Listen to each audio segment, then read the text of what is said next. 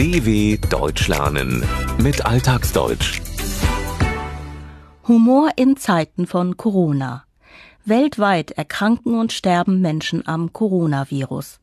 In den Krankenhäusern arbeitet man bis zum Rand der Erschöpfung, um für die Betroffenen da zu sein. Ist es trotzdem okay, über die Pandemie Witze zu machen? Die Corona-Pandemie hält die Welt in Atem. Das grippeähnliche Virus katapultiert uns alle aus unserem gewohnten alltäglichen Leben heraus.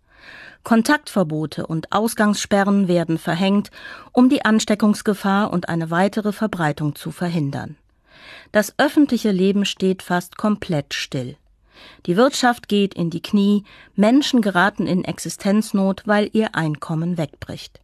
Wir hocken drinnen, verlassen das Haus nur zum Arbeiten, wenn Homeoffice nicht möglich ist, zum Einkaufen oder Spazierengehen. Und wir sind Ersatzlehrer und Dauerunterhalter für die Kinder, weil die Schulen geschlossen sind. In Krankenhäusern und Supermärkten arbeiten derweil Millionen Menschen weltweit am Rand der Erschöpfung, um für andere da zu sein und die Versorgung sicherzustellen.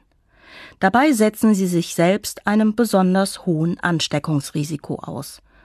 Und dann gibt es noch diejenigen, die sich mit dem Coronavirus infiziert haben.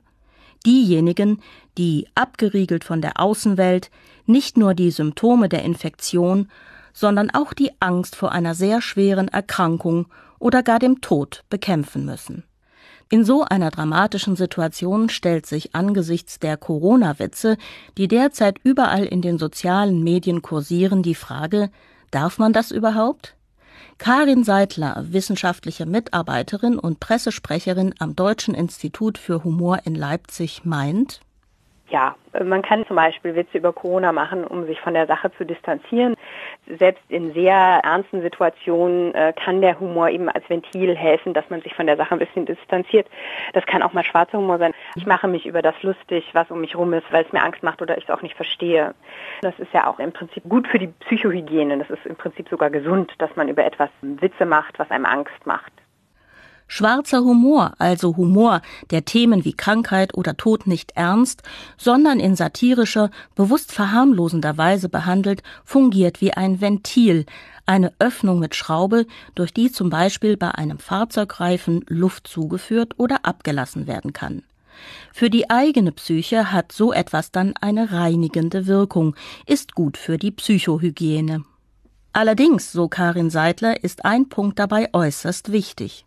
Man muss dann halt schauen, wen soll das amüsieren. Dann muss man halt schauen, in welcher Situation ist der Empfänger des Witzes sozusagen und wie sieht der die Sache. Es gibt bestimmt auch Leute, die sagen, nein, sie dürfen keine Witze über Corona machen, das ist eine sehr ernste Angelegenheit. Grundsätzlich sind also Feingefühl und Empathie angesagt. Denn man sollte sich bewusst sein, so Seidler, dass man ganz schnell ins Fettnäpfchen treten kann. Jemand kann schnell in eine peinliche Situation geraten, ins Fettnäpfchen treten, wenn sie oder er einen Corona-Witz macht, der als diskriminierend oder verletzend empfunden wird. Karin Seidler nennt ein Beispiel, das für kurze Zeit in einem der sozialen Netzwerke auftauchte. Dass es demnächst Corona-Gangs gibt, die durch die Straßen laufen und sagen, Oma, gib mir deine Handtasche, sonst huste ich dich an.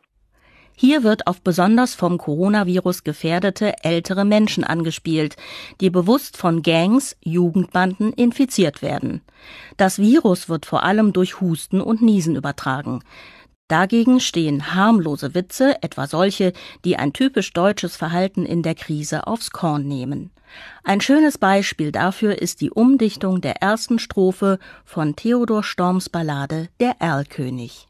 Der Hamster zu spät bei Nacht und Wind, es ist der Deutsche, der wieder spinnt. Er hat die Nudeln wohl in dem Arm und Klopapier für seinen Darm. Kaum war klar, dass das Virus auch Deutschland nicht verschont, begannen viele Menschen zu hamstern, viel mehr Dinge zu besorgen, als sie eigentlich brauchen. In Lebensmittelläden und Drogeriemärkten kauften sie ein, was das Zeug hielt. Besonders beliebt sind haltbare Lebensmittelprodukte wie Nudeln und Hygieneartikel wie Toilettenpapier. Die Regierung rief dazu auf, von Hamsterkäufen abzusehen. Die Läden blieben offen, es sei genug für alle da. Gefruchtet haben diese Appelle kaum etwas, denn in Ausnahmesituationen scheinen viele Deutsche zu spinnen, verrückte Dinge zu tun. Andere wiederum amüsieren sich über dieses Verhalten. Humorvoll zu sein heißt aber nicht unbedingt, permanent Witze am Rand der Schmerzgrenze zu reißen. Das Deutsche Institut für Humor unterscheidet zwischen 2 Arten von Humor, dem aggressiven und dem sozialen. Und sozialer Humor ist, was keinem wehtut. Also es gibt jetzt ja auch ganz viele Witze zum Händewaschen, auch witzige Anleitungen zum Händewaschen.